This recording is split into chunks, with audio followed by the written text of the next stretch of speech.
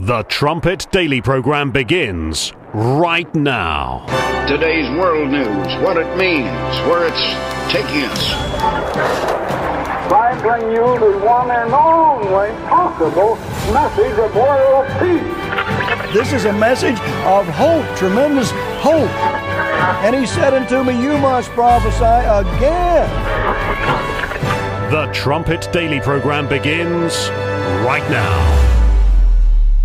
State of the Union, and you said something we haven't heard before, that you're in this through the convention, the summer. Yep.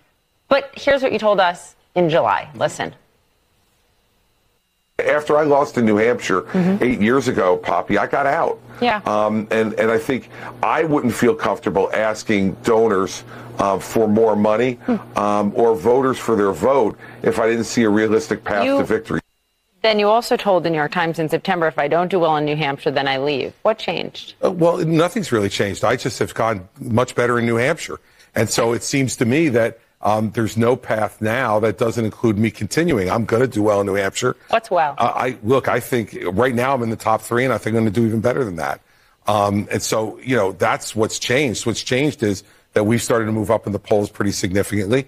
Ron DeSantis and Vivek Ramaswamy have dropped significantly in New Hampshire. And so that's what's changed. And so I'm going to continue to keep you guys updated as circumstances change. And circumstances have changed. So you like the polls right now? Well, look, I still don't think the polls are really extraordinarily accurate. He's staying in it for the long haul because he's surging in the polls. So you like the polls? Well, I don't think they're very accurate, these polls. You're listening to Stephen Flurry, and this is the Trumpet Daily. Thank you for joining us on today's show. You can get to the live video stream of this show at trumpetdaily.com. That would be our website. But you can also watch it at the Rumble channel. Just go to rumble.com/Trumpet Daily. And you can watch the show there. You can join in on the live conversation or chat. You can leave some comments at Rumble. And you can also give us the thumbs up. I noticed a thumbs down before the show even started. Not even giving it a chance. Someone out there is already unhappy. We have a Debbie Downer somewhere out there listening in or viewing, or maybe not even viewing. Maybe just go there, put the thumbs down on, and move on. Lots and lots to get to on today's show. Probably the first and last program that will lead with Chris Christie, who is surging in the polls that he can't trust. I guess he's in third place in New Hampshire with about 11.3% polling in his favor. Nationally, he's got 2.3%, but he's in it for the long haul. Now, yesterday, as we examined the polling that's going on right now and compared it to 2016 when you had people like Ted Cruz that was getting 25, 30% of the vote, or at least the polling. John Kasich even was somewhere around 20%. Donald Trump, he wasn't over 50% in any of those early races, and yet he wins the nomination. This time around, he's polling at 55, 60%. He's just crushing the competition. And as I've said over and again, imagine what it would be like if you actually had Republicans rallying around Donald Trump. Instead, they're there, as Chris Christie is, just to get Trump. They're part of the uniparty. And Trump has to be taken out. So he's in it for the long haul this time because he's going to be getting Trump through and through. Well, we'll see. We'll see after New Hampshire's over, the primary there, if he stays in it. But if he stays in it, when you're polling at 2.3%, seriously? Tucker Carlson's latest one-on-one was with Steve Bannon, the podcaster who used to work for Donald Trump. And he made a point, it's the same point my father makes in Malachi's message, on the importance of courage. And he said, I think he's talking about that fighter that I mentioned on yesterday's show, the one from Ireland, who came out and said, what is wrong with you? You leaders siding with Hamas. Or when there's a Muslim stabbing people in Dublin, you just ignore the story. or the essential facts of the story. What is wrong? He's commenting, Bannon is, on the courage of that fighter to speak out, to make himself a target. Now he's under investigation. And then he talks about the courage of the bad orange man as well. This is clip 10. But I think people in times of turmoil look to people who are fighters. You know, I think it was Churchill that said courage is the most important of all the virtues because it's on virtue that it's on courage that all the other virtues rest. I think you're seeing, he didn't have to do this. By being so vocal, he put himself out there as a target, just like you. Once you're out there, if you step forward and say, hey, this is not right, this is what we have to do, we have to think about the country, and we have to think about the country's citizens first, all of a sudden you're a target. He could have a great life. He's launching pubs. He's an internationally known guy. It's like Trump. You could go do other things. You don't need this. He's doing this, I think, for his great love of Ireland and the Irish people. And like I said, he's got some rough edges. But remember, in what I call a fourth turning in turbulent times, you're going to have the Donald Trumps of the world step forward. You're going to have the Conor McGregors. Those are the people that are going to come through in times of turmoil. These are not era where people that have worked in the state legislature and just punched all their tickets are really, I think, what people are looking for. They're looking for people that are courageous. These are not normal times, says Bannon, and people are out there. They're hungering for leaders with courage. And so this is why Donald Trump is surging in the polls, even among blacks, Hispanics. It's right across the board. Listen to this from Fox News, clip 8. The co-founder of Black Lives Matter, Rhode Island, is endorsing former President Trump and calling out the Democrats for what he calls years of racist policies. Watch. You know, we've been used and abused for so long at that party. They don't value our vote. Their policies are basically racist policies, and I believe it's a racist party. Donald Trump he's the opposite. He's going to tell you how it is. He's going to give it to you straight. Trump has done more for the black community than any president I can think of in my lifetime. And he's not alone in his criticism. President Biden faces dismal approval numbers among black voters in key swing states. This is catastrophic for Joe Obama. I mean, to be polling like that among blacks. That guy that was on that clip there, he's the co-founder of BLM in Rhode Island, and he's voting for Trump. I mentioned Rappaport yesterday, the Hollywood actor, just despises Trump. But he's seeing this surge of anti-Semitism right across the nation. And he's like, Trump's on the table, as far as I'm concerned. You see why the Democrats, the radical left, you see why it's so desperate to try to destroy Donald Trump any way possible. The ends justify the means. Listen to this same Fox News bit on blacks swinging over to the side of Donald Trump, clip 9. What is the big reason? I think personally it's the duplicity of the Democrats, the hypocrisy. We're not stupid. The brothers are not stupid. We understand when someone's for us and when someone is not. And it's obvious that the Democratic Party is not for us. It is obvious. They just have taken it for granted, the Democratic Party, that they'll always have the black vote, that they'll always get above 90%. Now Trump's polling at 20% or higher among the black community.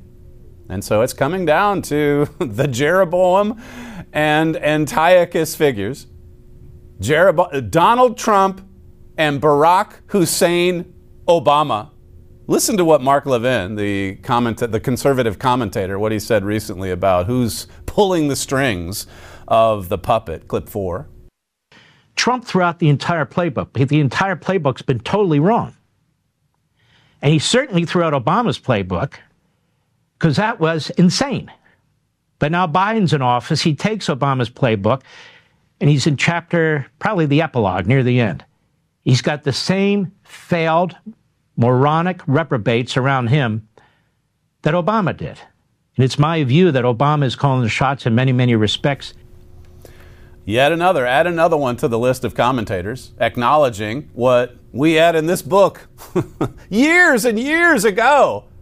Well, I mean, in 2013 when it came out, Obama was actually in office.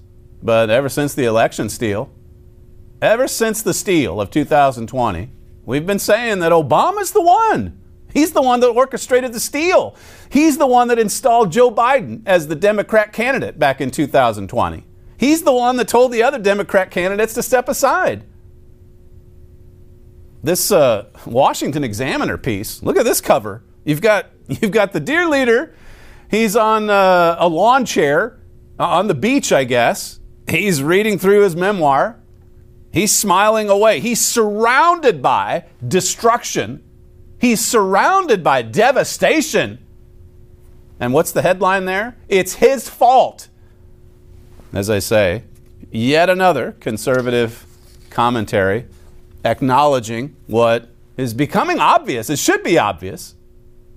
Obama stayed in D.C. All of the Obama people returned to the White House once the fake president was installed. Yes, indeed. He's responsible. It's his fault.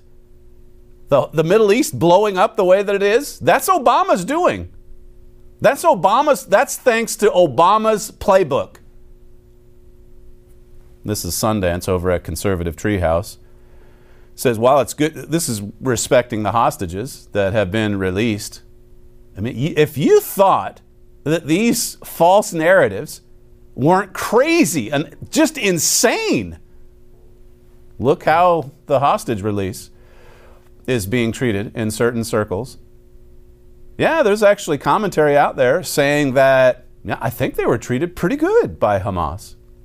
I think the people that butchered Israelis and raped women and beheaded Jews, I think they treated those hostages pretty good.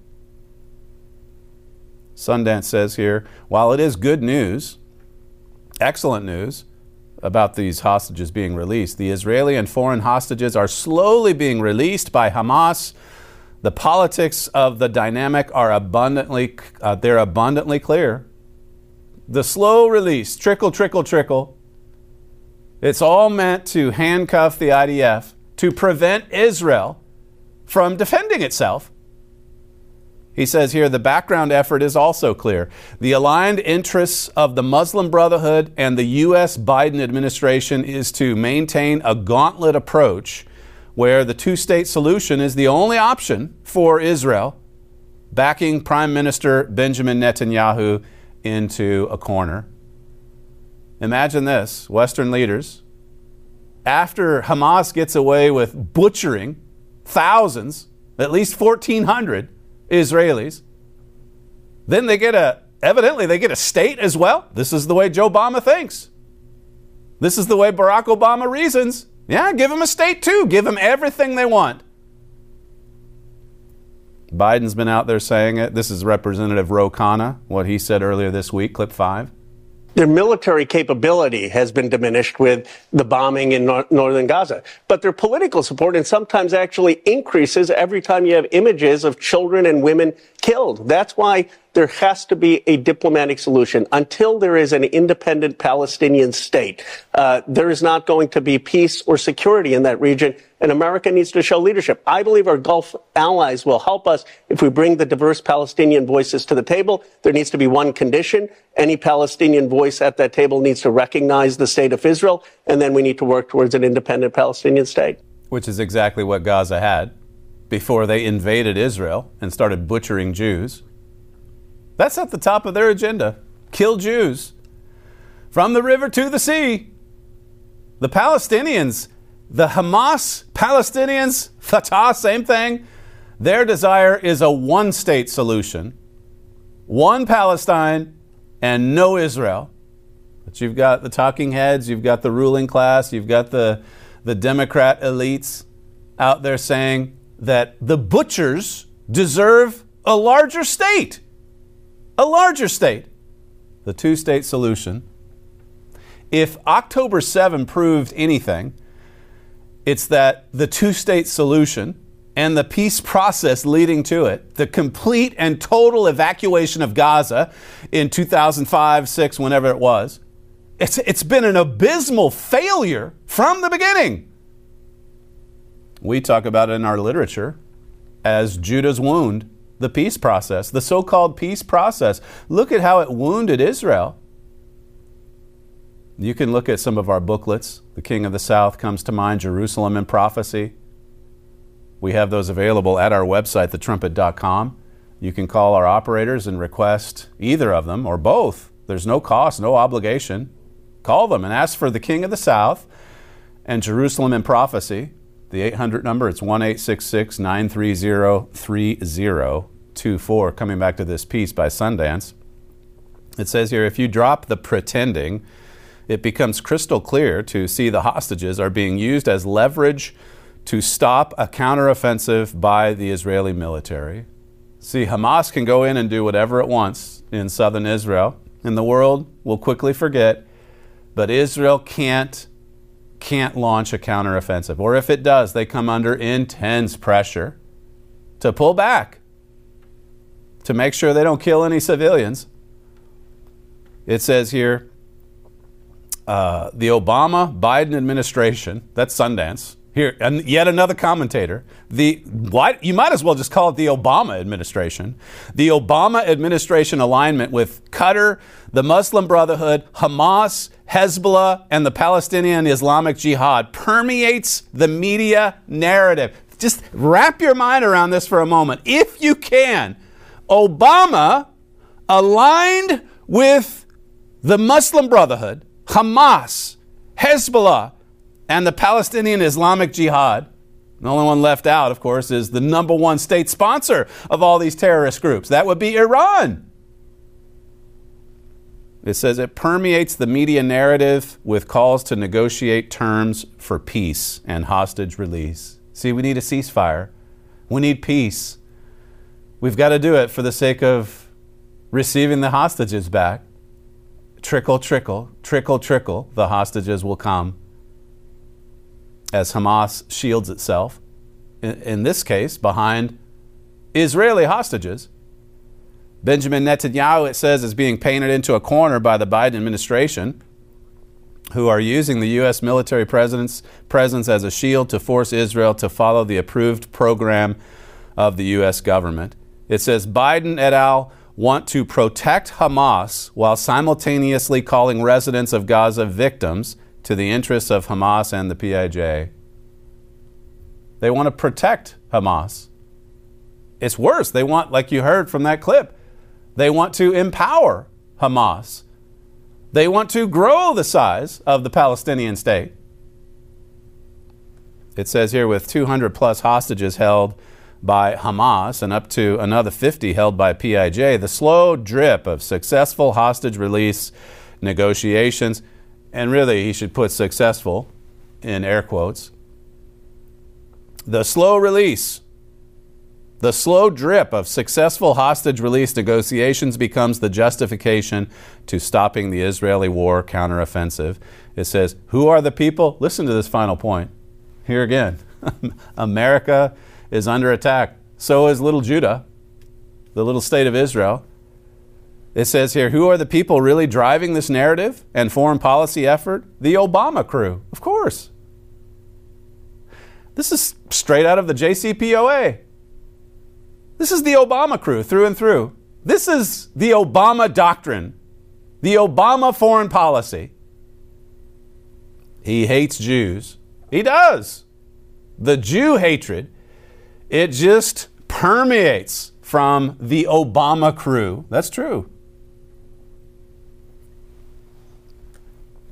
This is from The Hill on the Joe Obama people putting pressure on Israel to stop with the counteroffensive. It says the Biden administration is issuing urgent warnings to Israel over the next phase of its military operation in Gaza, saying a campaign in the south of the Strip must not be carried out to the same level of destruction as took place in the north of the country, in the north of the Strip. So, hey, you did your bombing. You got into Gaza City, but you can't now go south. That's where so many of the Hamas operatives have fled, obviously. Fleeing for their lives. It's either going south or in the tunnels. Somewhere to hide from the counteroffensive. And then the slow drip of the hostage release. We'll use that as a strategy. And then we can dupe the media. So many in the media into believing that actually being a hostage in the tunnels of Gaza is a pretty good thing. It's like being on vacation, I guess. The administration is proposing that Israel agrees to areas of deconfliction to include UN facilities and so on. This comes from the UN Secretary General. He says, we're witnessing a killing of civilians that is unparalleled and unprecedented in any conflict since I have been Secretary General.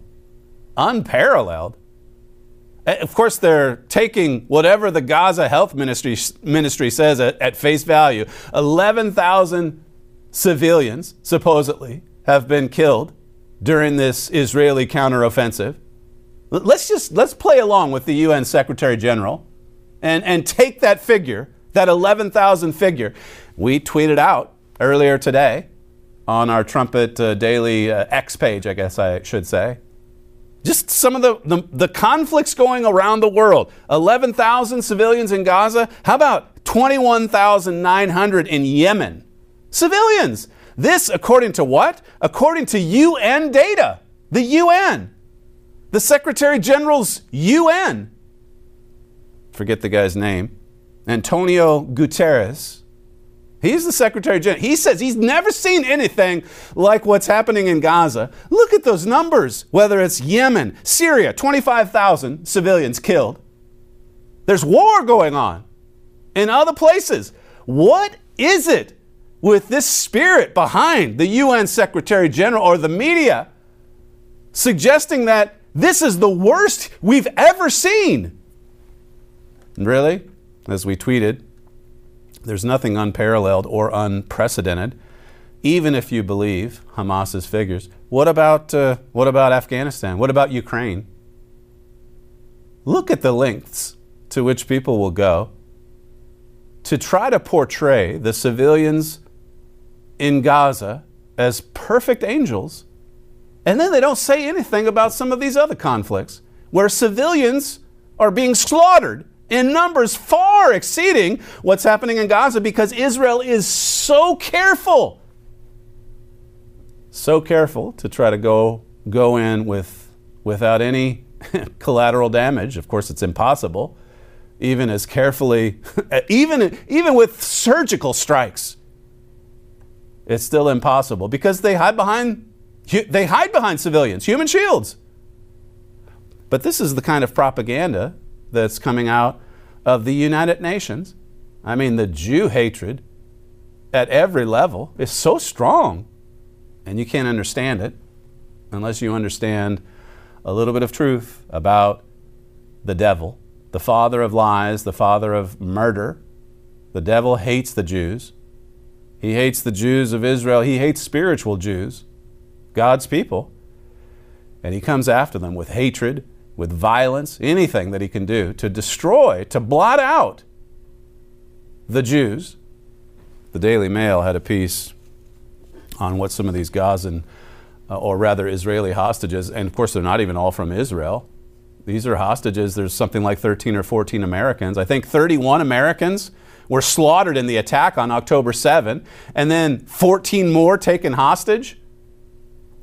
How is this not a career-ending event for the fake president? How is he not resigning in shame? No, he just still gets out. He's taking credit for the hostages being released. And then he's got his allies in the mainstream media saying, they were treated pretty good. Treated pretty good. The Daily Mail says, as groups of Israeli hostages were released from Gaza in recent days, an army of medics, child protection experts, and trauma specialists battened down the hatches and shielded them from the media spotlight. But this article goes on to say that the relatives of these victims, these hostages, are coming forward, describing what they went through, describing all the weight that they lost because they were nearly starved to death for 50 days. children being put in cages, that used to really offend AOC and others. The thought of little children being put in cages? 84-year-old woman. It's reported that she was not given vital medication while in Gaza and is currently in unstable condition. Another elderly woman said she feared she was on her way to be executed in the build up to her release, only to find that she was being freed. Well, that's a feel-good story. But these butchers in Gaza, they didn't treat the Jewish hostages like they were best friends. Jerusalem Post says women were abducted from Israeli territory and held hostage by Hamas in Gaza, were kept in cages, according to Israeli media. It says the claim is not the first of its kind. In the days immediately following the October 7 attacks, videos from Hamas's Telegram channel showed child hostages being kept in cages for the majority of their time in captivity. Think of it, being in solitary confinement, in darkness, in little cages. Hamas distributed a letter on Monday allegedly written by Danielle Aloni, who was kidnapped alongside her 5-year-old daughter, Amelia, and held in captivity. In the letter, written in Hebrew and translated into Arabic, she reportedly thanked Hamas for the extraordinary humanity provided to her daughter, who felt like a queen. And so here, Hamas takes that. They were forced to write that. And then Hamas takes it because the media, the regime media, is so corrupt. It's so anti-Israel. It's so pro-Obama. Hamas takes it, distributes it, and the media run with it. No questions asked. How do you explain this? What a world. Do you think this world is the world as it is, as we see it today, do you think this world is just going to continue on as it's been going for another few centuries? Maybe another 1,000 years? How much longer can this last? We are living in the last days, pure and simple. We're living in the last days. Perilous times, violent times, when the hearts and minds of men are on evil continually. This is where we are, for sure. The letter is one of many that hostages were forced to write, according to Israeli media. Survivors reported being provided with limited food while being held hostage without clear reports of physical abuse or torture. Of the small rations they received, sometimes only rice and pita at best, the hostages were often left to cook the food for themselves and for the children held with them. It says here, it refers to another one, a 10-month-old prisoner. No, look at this video, this footage from over the weekend. 2 women that were released and being forced to smile. Clip, even told to. Look at clip 6. Bye now. Goodbye. Welcome. Goodbye. They're actually told there at the end, keep smiling. Keep smiling. And of course, if you're in their position, would you do that? You're about to be let go. You're about to be freed. I mean, you would be writing a letter congratulating your terrorist friends, smiling away, anything to get out of there, anything to get out of the nightmare. But then, as I say, you've got the regime media. One of the blue checks, I've got it right here in my notes. She says, I'm not a facial expression expert, but judging by the look in their eyes and the expression on their face, I'd say that it's a look of appreciation and thanks.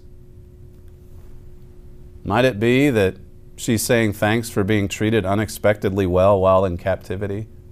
What's it going to take for these sick people, these sick commentators, to finally wake up to what's actually happening?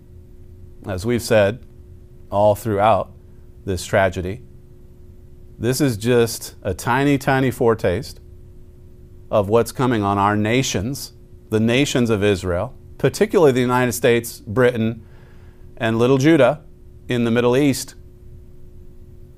Notice what it says in Deuteronomy 28.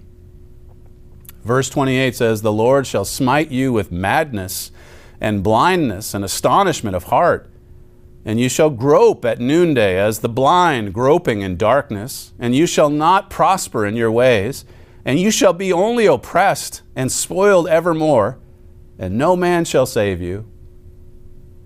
As I say, when you think that the madness of it all has just about reached peak levels, then along come the hostage releases, the drip drip, as Sundance says, and the commentators saying, actually, I think Hamas was pretty nice.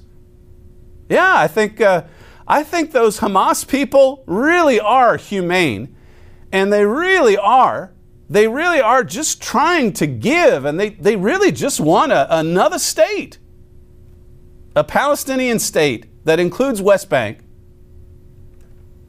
Verse 32, this too is in Deuteronomy 28. It says, thy sons and thy daughters shall be given unto another people. These are, this is part of the curse, or these are part of the curses coming upon our nations. That's described in great detail here in this book, The United States and Britain in Prophecy. You can get to this book through the website or with the 800 number. This is sort of like the foundation, your prophecy or prophetic foundation for understanding the events of this world, for knowing where we're headed. Verse 65, this is in Deuteronomy 28 as well. It says, and among these nations you shall find no ease, neither shall the sole of your foot have rest, but the Eternal shall give you there a trembling heart and failing of eyes and sorrow of mind. And your life shall hang in doubt before you, and you shall fear day and night, and shall have none assurance of your life. They have some of the victims that were in the tunnels, they couldn't even keep track of time. They didn't know if it was day or night. Just down there in solitary confinement. And then they're released, and the Hamas gunmen, they're there telling them, you better keep smiling. You better keep smiling. How disgusting is this? And that people would not just fall for it. They take it and run with it because they're so wedded to the narrative. They cannot be separated from their false narrative. Nothing will awaken them to the truth. Nothing. We saw it on October 7. We saw it with the demonstration, the worldwide demonstrations that followed thereafter. And now we're seeing it with the hostage releases. And Barack Hussein Obama using the hostages to handcuff Israel and their counteroffensive, their response to this attack. It says, in the morning you shall say, would God it were even. And at evening you'll say, would God it were in the morning. For the fear of your heart wherewith you shall fear, and for the sight of your eyes, which you shall see. That's in Deuteronomy 28. Like I said, these blessings and curses chapters, Deuteronomy 28, Leviticus 26, those are outlined in some detail in the United States and Britain in Prophecy. When we come back, we'll continue with this all roads lead to Obama theme as we shift gears a bit and talk about the economy that the Biden people are out there saying is just perfect. You're listening to Stephen Flurry, and this is the Trumpet Daily. If you'd like to email the show, you can send feedback to td@thetrumpet.com. We'll be right back.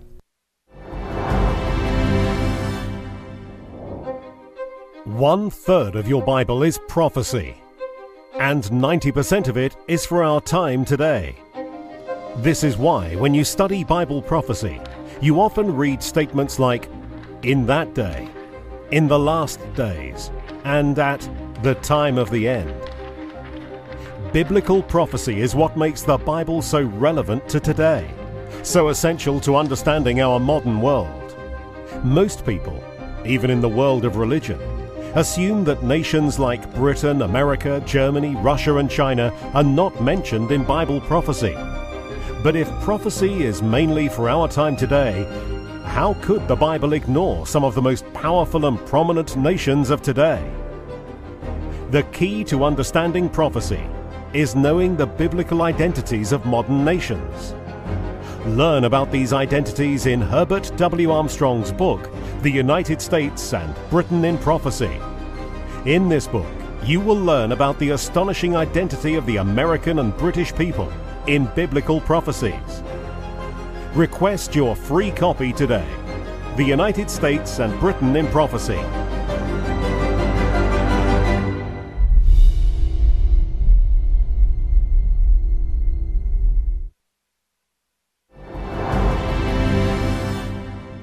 The Armstrong Institute of Biblical Archaeology, or AIBA, is a non-profit academic and educational institution headquartered in Jerusalem, Israel.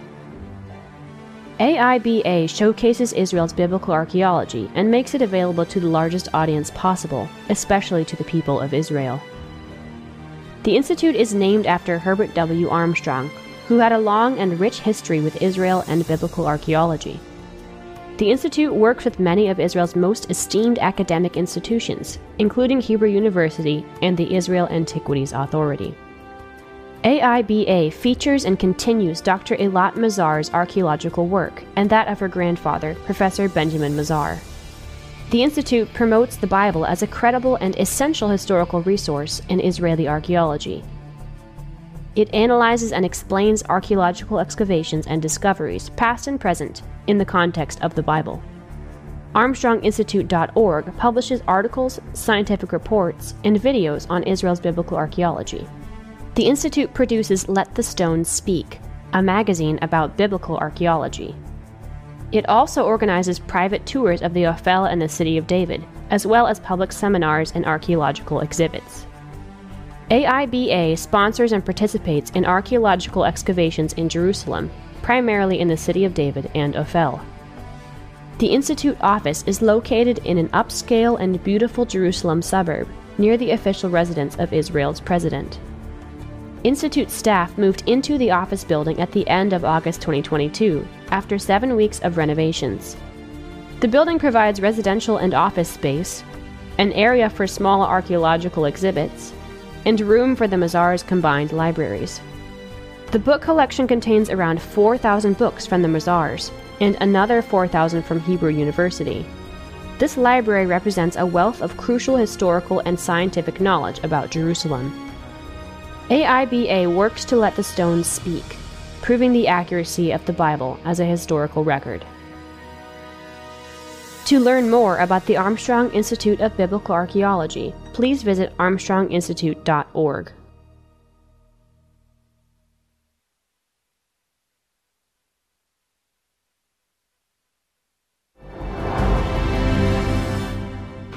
And wages for working families have gone up while inflation has come down 65%. Well, this past week, as Americans gathered around their own kitchen tables for Thanksgiving dinner, that was our goal, to give them a little more breathing room. And together, we made progress. You know, from turkey to air travel to tank of gas, costs went down. They went down. Now, to people making a lot of money, that doesn't matter a whole lot because the costs are relatively small compared to wealthy incomes. In fact, as a share of earnings this Thanksgiving, dinner was the 4th cheapest ever on record. I want you all to know that. I look at all the press, look at that. Press is particularly excited about that, I can see. But why do you think it is that when you say the economy is improving and President Biden says the economy is improving, that a majority of Americans outside of this building are not buying it? So here's the thing. When we walked into this administration, the economy was on a tailspin. That is the fact. Because of the last administration, because of the Trump administration.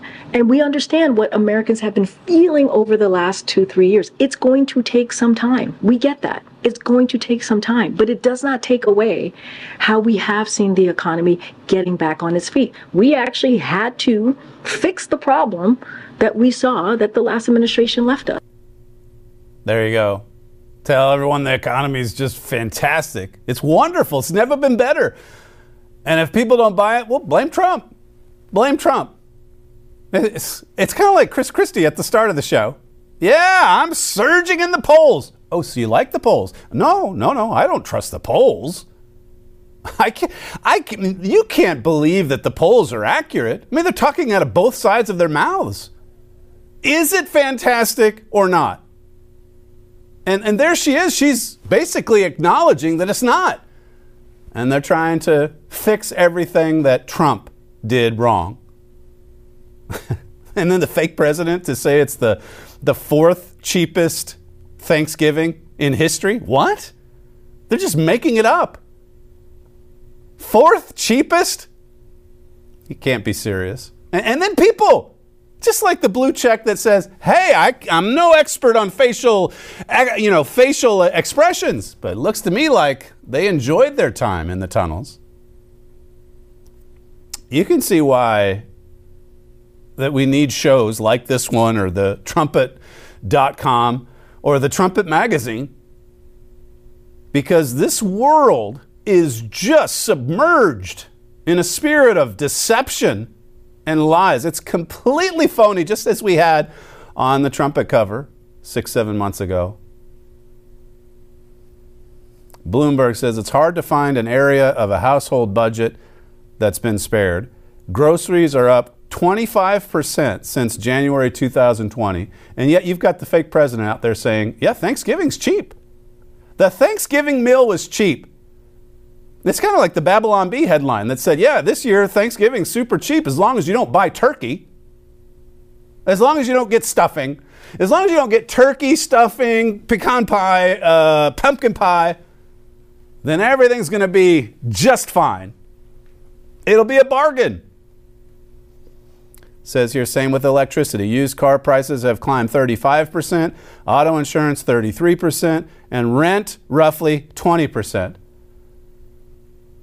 Someone was telling me a person trying to get an apartment in Central Florida, it's like $1,600 a month. Just a little one-bedroom apartment. It's like that all over the country. I mean, there's some places cheaper than others, but there are a lot of expensive places. And it's going up. It says here, those figures help explain why Americans continue to register strong dissatisfaction with the economy. Strong dissatisfaction. And yet they're still out there saying, it's just wonderful. They won't change their policies. They won't reconsider any of Obama's doctrines regarding domestic policy or foreign. Either one. It's just continue on with the fundamental transformation. It's all by design. It's all part of the attack. Listen to this from Fox News yesterday, clip 7. The number one issue, according to a brand new Bloomberg Morning Consult poll with swing voters, the number one issue is the economy. And everybody is feeling the pinch. You know, as it turns out, prices have gone down, but because of inflation, they haven't returned to where they were before the pandemic. Yep. And Bloomberg actually did the math, and you're not going to like this. So if you went to the grocery store before the pandemic, let's say you filled up that cart right there, you go to the grocery store, everything's $100. If you do that today, the same groceries, and you take them to the register, look how much you're going to pay now. You're going to have basically an extra $20 in your pocket to pay for those same groceries. Everything's going up. Even if you get a pay raise at work, it's gobbled up by inflation. Inflation is so high. Housing affordability is the worst on record. Auto loan rates have soared because of inflation and because of the interest rates. Borrowing with a credit card has never been so expensive. It's all across the board. What was the headline there at the Examiner? It's his fault. His fault. Barack Hussein Obama. This is what he wants. This is how you fundamentally transform the United States of America. We're in year 15 of that transformation. Donald Trump was able to push back a little bit for 4 years. But look at how Obama's deep state went after him to try to destroy him. And look at what he's doing now to try to destroy him. The bad orange man. It's like Steve Bannon said with respect to Trump. I mean, he could go off and do any other thing and he wouldn't be persecuted, hounded. Instead, he's standing up for what's right. He's not a perfect man. None of us are, but he's fighting for his country. He's one of the few. And yet you've got Chris Christie there saying, yeah, at 2.3%, I'm in it. I mean, I'm surging in the polls that I don't trust. It says here, housing affordability is at its worst on record. Auto loan rates have soared. And borrowing with the credit card has never been so expensive. This is Bloomberg. Many Americans have seen their pay rise rapidly since 2020, but much of those gains have been gobbled up by inflation, just like you heard in that clip. Some of the fastest wage increases in decades have left the average American largely no better off than before. Consumers' frustration with prices and elevated borrowing costs could help decide whether President Joe Biden wins a second term. You can see why they're leaving the Joe Obama camp in droves. I noted that in the first segment. This is from the Wall Street Journal. While all inflation feels bad, housing inflation is the worst. Housing inflation, I won't take the time to get into all of the detail there. Let me just shift gears with the few minutes that we have left. Again, all roads lead to Obama. Obama orchestrated the election steal in 2020. And judges across the nation, and even many state legislatures, did not have the courage to fight for the truth, to fight for the legitimate winner. They just couldn't do it. They're like Chris Christie. Well, as long as it gets Trump out of the way, then we'll just turn a blind eye to the massive amount of cheating, all the mail-in ballot schemes, all the drop boxes, all of the mules getting paid for each fake ballot. Listen to Jesse Waters from yesterday, clip 1. Trump's way up in the polls, so the Democrats are going to lock Biden back in the basement and blast the states in the face with mail-in ballots. The Wall Street Journal calls it a mail vote time bomb. The 2024 election will probably be preceded by another flood of lawsuits over voting rules and absentee ballots. And Democrats are again up to the same old shenanigans. In Pennsylvania, ballots can come in with a signature that doesn't match, and it still has to be counted. Meaning if you write your name in cursive and that signature comes in left-handed and chicken scratch with your name misspelled, still counts. And a federal judge just ruled mail ballots don't have to have dates on them. So no signature match, no dates. Pennsylvania still counts your ballots.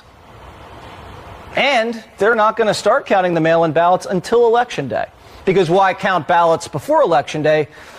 Well, because then you wouldn't know how many you need to win later. So judges and lawyers and guys with cigarettes dangling from their smelly lips are running the count rooms. They're going to be playing a major role again in how Pennsylvania shakes out next year. They're setting things up for yet another steal. More cheating. No signature, no dates, nothing. Just as long as the hole gets punched for Joe Biden. We'll tuck him in the basement, and he'll do just fine. I mean, he may get 91 million votes this time. Honestly, I wouldn't be surprised if Trump pushes 90 million. So they can go to 100 million. How about that? Mass mail-in ballots. The title, he gave it to you there. A mail vote time bomb keeps ticking. That Wall Street Journal piece. It says here, in 2020, a Republican state Senate candidate, Nicole Ziccarelli, was poised to topple a Democrat incumbent whom she led by 4 votes. Eventually, she lost by 69 after the Pennsylvania Supreme Court ordered the tallying of some 300 undated mail ballots. 4 of the 7 justices, listen to this, 4 of the 7 justices agreed such ballots were invalid under state law. So there was a majority on the court in Pennsylvania that agreed that it violated law, state law. It says here, but the swing justice said that given the circumstances, I would apply my interpretation only prospectively. It breaks the law, but you know what? I think that they should be counted anyway. Never mind. There's no date. Forget about signatures and all that. Every ballot counts, right? Every ballot must be counted, even the fake ones. No cheating. A perfect election, said Chris Krebs.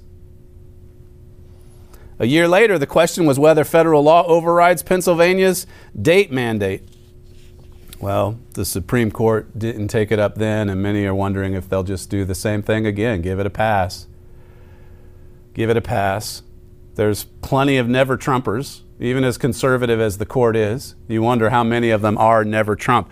How many, though, next year? I mean, we know about the prophecy in Amos 7, where it says that Donald Trump's going to receive support from the court, the highest court in the land. And you wonder if all of this turmoil, I mean, there's Obama sitting on the beach, and he's just surrounded by death and devastation. Maybe there's going to be a few more converts over to the Trump camp, besides just that BLM co-founder in Rhode Island. I mean, that's pretty telling right there. He's not alone in the black community. You've got black hip-hop artists that are talking about Trump in their concerts. I mentioned the South Carolina game yesterday. Trump shows up, everyone goes nuts in a positive way. And then the talking heads try to tell you, no, he was booed. Yeah, nobody likes him. No. He's very unpopular. There are so many people willing to peddle lies and deceit. Further on in this piece, it says, after Mr. Ritter's defeat was certified, he made a final appeal to the Supreme Court, complaining that the state has ordered all counties to count undated ballots in future elections. The justices ordered his case to be dismissed as moot, while also vacating the Third Circuit's ruling. I'm kind of picking it up in the middle of a thought there. But there's that. And then there's this interesting development in Virginia. A general registrar is being charged for altering the election results in 2020. So slowly but surely, just make sure that all these cases don't come out at once. Spread it out, drip, drip, right? And then you can always fall back on the position that, well, I mean, if there were some cheating, it wasn't enough to actually tilt the scales in the direction of Trump. Just the News says the former general registrar of Prince William County, Virginia, allegedly altered election results during the 2020 election, according to court documents recently obtained by Just the News. However, the current general registrar says that his predecessor's alleged conduct didn't impact any election outcomes. Of course, there was a little bit of cheating, but not a lot of cheating. Certainly not enough to actually change or alter the result. It says in a county where President Joe Biden received 54% of the vote in the 2020 presidential election to former President Donald Trump's 44%, an election official at the time allegedly altered election results in the state's reporting system, leading to 3 grand jury indictments last year. Finally, someone's indicted. How about that? For election fraud. It happens all over the place. It happens where you have election officials, judges, and state legislatures that are unwilling to courageously face this kind of evil, this kind of cheating, this kind of stealing. If you don't confront it, if you don't punish the perpetrators, then they'll just keep doing it. They'll just keep doing what they've been doing because it's been so incredibly successful for the radical left and Barack Obama's fundamental transformation of the United States. That is all that we have time for on today's show. We surely appreciate you joining us. You're listening to Stephen Flurry, and this is the Trumpet Daily. We'll see you again on tomorrow's show.